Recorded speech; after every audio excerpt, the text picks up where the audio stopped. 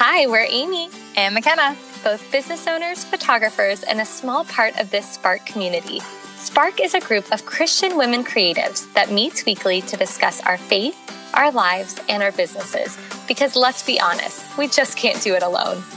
Our mission is to be a weekly place of rest for creatives, to find a safe space to connect with God and grow in their faith. We want to invite you to be a part of that when your coffee's running low and you're on the go. We'd love to meet you where you're at. Come join the conversation. Hi, guys, and welcome back to another episode of Spark the Podcast. I'm Amy, here with our other host, McKenna. Hi, guys. And we're so excited that you're here. I don't know about you guys, but it is 2 days until Christmas, and we cannot wait.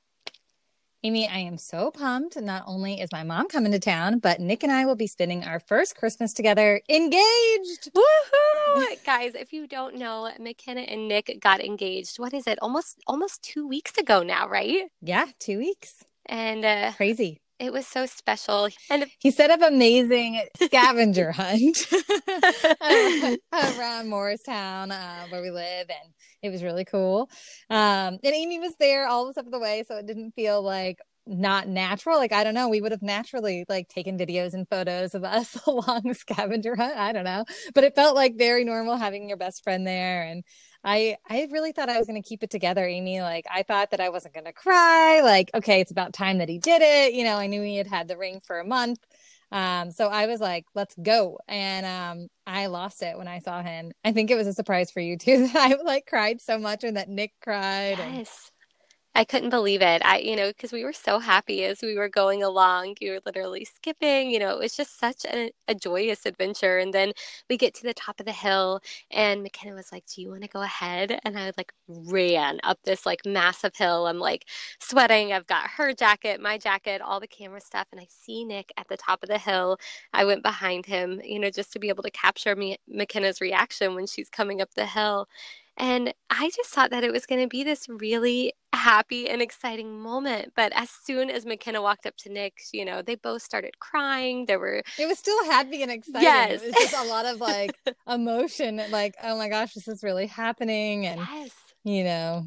It was like a promise being made already. That was like just the overwhelming part. I think it's like, oh, this is like the real deal. We're really getting married. Like, he's going to be my husband, and he's down on one knee. Oh my gosh, he's down on one knee.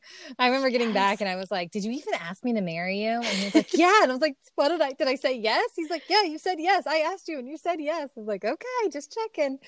Aww. So, It was such a cool moment and so exciting. So congratulations, McKenna, your first Christmas engaged. And yeah, this has to be so exciting. What are you guys doing? How are you celebrating Christmas this year? We're really excited. I feel like I've seen some memes or something where it's like, oh, I planned ahead of time. I wrapped all my presents. But now that we're here, I'm like, oh no, I forgot this person. I need to go to the store, and like I need, like everything's backed up with like deliveries. And so I'm like, oh, it is what it is. And I think that, it makes me focus more on like what the reason for the season. But Amy, tell me about what you have planned for your kiddos.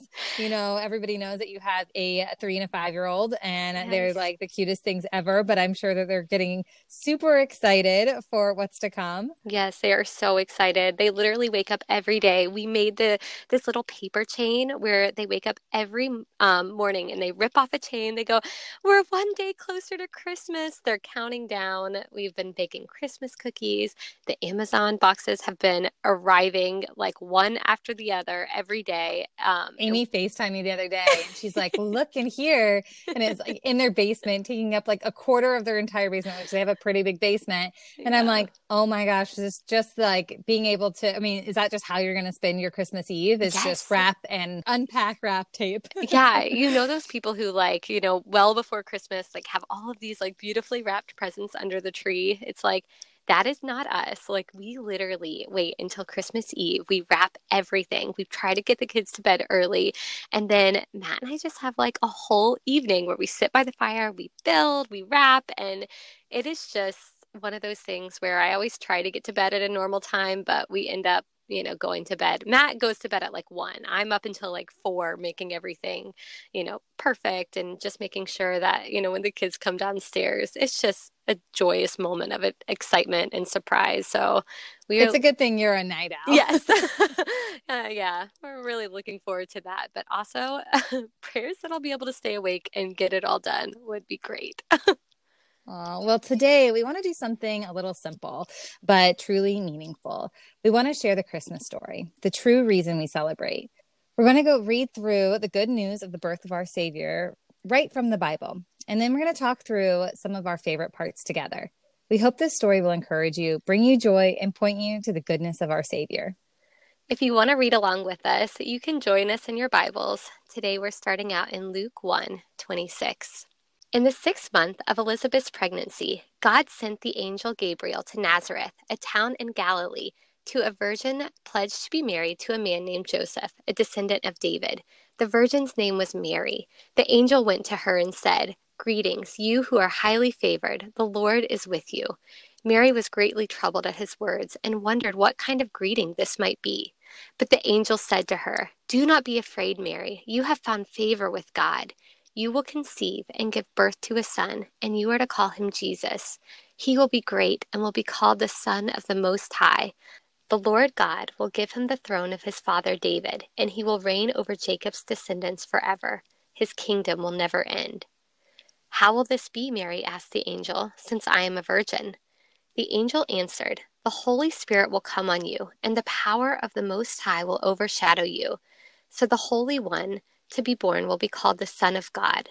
Even Elizabeth, your relative, is going to have a child in her old age, and she who is unable to conceive is in her 6th month. For no word from God will ever fail." "I am the Lord's servant," Mary answered. "May your word to me be fulfilled." Then the angel left her. At that time, Mary got ready and hurried down to the town in the hill country of Judea, where she entered Zachariah's home and greeted Elizabeth. When Elizabeth heard Mary's greeting, the baby leapt in her womb, and Elizabeth was filled with the Holy Spirit. In a loud voice she exclaimed, "Blessed are you among women, and blessed is the child you will bear. But why am I so favored that the mother of my Lord should come to me? As soon as the sound of your greeting reached my ears, the baby in my womb leapt for joy. Blessed is she who has believed that the Lord would fulfill his promise to her." And Mary said, "My soul glorifies the Lord, and my spirit rejoices in God my Savior, for he has made me mindful of the humble state of his servant. From now on, all generations will call me blessed, for the Mighty One has done a great thing for me. Holy is his name. His mercy extends to those who fear him from generation to generation. He has performed mighty deeds with his arm, and he has scattered those who are proud in their innermost thoughts. He brought down rulers from their thrones, but has lifted up the humble. He has filled the hungry with good things, but has sent the rich away empty. He has helped his servant Israel, remembering to be merciful to Abraham and his descendants forever, just as he promised our ancestors." Mary stayed with Elizabeth for about 3 months and then returned home. We're going to read Matthew 1:18-25. This is how the birth of Jesus, the Messiah, came about. His mother Mary was pledged to be married to Joseph, but before they came together, she found out to be pregnant through the Holy Spirit. Because Joseph, her husband, was faithful to the law and yet did not want to expose her to public disgrace, he had in mind to divorce her quietly. But after he had considered this, an angel of the Lord appeared to him in a dream and said, "Joseph, son of David, do not be afraid to take Mary home as your wife, because what is conceived in her is from the Holy Spirit. She will give birth to a son, and you are to give him the name Jesus, because he will save the people from their sins." All this took place to fulfill what the Lord had said through the prophet. "The virgin will conceive and give birth to a son, and they will call him Emmanuel," which means God with us. When Joseph woke up, he did what the angel of the Lord had commanded him, and took Mary home as his wife. But he did not consummate their marriage until she gave birth to a son, and he gave him the name Jesus. Finally, today we're going to read from Luke 2:1-20. In those days, Caesar Augustus issued a decree that a census should be taken of the entire Roman world. This was the first census that took place while Quirinius was governor of Syria, and everyone went to their own town to register. Joseph also went up from the town of Nazareth in Galilee to Judea to Bethlehem, the town of David, because he belonged to the house and the line of David. He went there to register with Mary, who was pledged to be married to him and was expecting a child. While they were there, the time came for the baby to be born, and she gave birth to her firstborn, a son. She wrapped him in cloths and put him in a manger because there was no guest room available to them. And there were shepherds living out in the fields nearby, keeping watch over their flocks at night. An angel of the Lord appeared to them, and the glory of the Lord shone around them, and they were terrified. But the angel said to them, "Do not be afraid. I bring you good news that will cause great joy for all the people. Today, in a town of David, a Savior has been born to you. He is the Messiah, the Lord. This will be a sign to you. You will find a baby wrapped in cloths and lying in a manger." Suddenly, a great company of heavenly hosts appeared with the angel, praising God and saying, "Glory to God in the highest heaven, and on earth peace to those on whom his favor rests." When the angel had left them and gone into heaven, the shepherds said to one another, "Let's go to Bethlehem to see this thing that has happened, which the Lord has told us about." So they hurried off and found Mary and Joseph and the baby who was lying in the manger. When they had seen him, they spread the word concerning what had been told to them about this child, and all who heard it were amazed at what the shepherds said to them. But Mary treasured up all these things and pondered them in her heart. The shepherds returned, glorifying and praising God for all the things they had heard and seen, which were just as they had been told. This is the part we want to touch on today. This beautiful birth of the baby Jesus was a sign to these shepherds, and it's a sign to us. You see, these shepherds watching from the hill were not just any shepherds. They were Levitical shepherds. Their job was to watch over the lambs that were to be used for the Passover, the sacrificial lambs. The Levitical shepherds didn't just stumble into this position. They were given this position when they were very young to keep watch. One of the primary tasks was to make sure none of the lambs were blemished when given birth. Mary and Joseph had just traveled a long and probably dangerous journey from Nazareth to Bethlehem for the census. It was common on journeys like this for people to travel with swaddling cloths in case someone died en route, so they could uphold the Jewish laws and bury them within 24 hours. Mary and Joseph arrived in Bethlehem, and I don't know about you, but I always pictured them going from inn to inn, something like an old-timey Holiday Inn, and looking for a place to stay. Most likely, they were hoping to stay with a relative in the area, and their guest room was already full, so they offered them a lower room on their property, the room where the animals stayed. In my mind, I saw this as the open-air wooden structure I see depicted in most nativity scenes. The truth is, the place that the animals were kept at this time most likely resembled a cave, an underground room carved out of rock. When Jesus was born, Mary and Joseph probably wrapped him in what they had laying around, in the cloths that they had with them from their long journey, the swaddling cloths, and they laid him in the manger. Imagine the sign the shepherds saw when they came into the room to visit the newborn king. You will find the baby wrapped in swaddling clothes and laying in a manger. This is a scene they would have been very familiar with. You see, when a new baby lamb was born, the shepherds would take it right away, wrap it in swaddling clothes, and lay it in a manger. This is because the sacrificial Passover lamb that the shepherds watched over had to be without blemish and without spot. Oftentimes, when baby lambs are born, they will flail around and injure themselves or break their legs.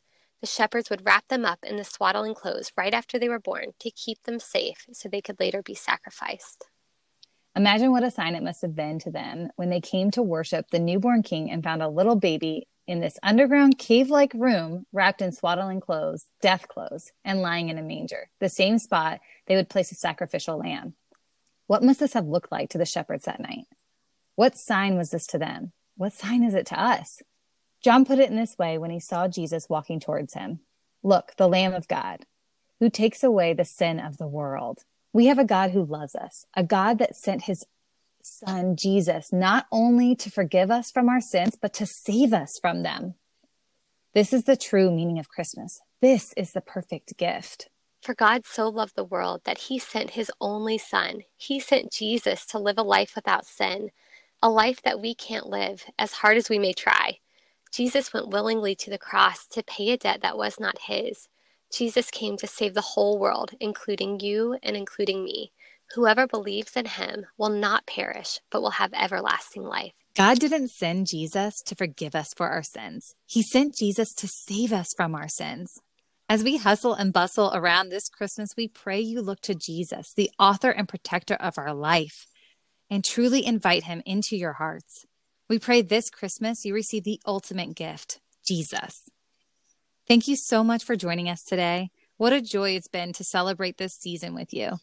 If you want to connect, you know where to find us at njspark.co or njsparkco on Instagram. And before we go today, we want to leave you with a few words from one of our favorite Christmas books, Song of the Stars. The animals stood around his bed. The whole earth and all the stars and sky held its breath. The one who made us has come to live with us. And a young mother, with no place to rest, nowhere to stay, kept it as a song inside her heart, our rescuer.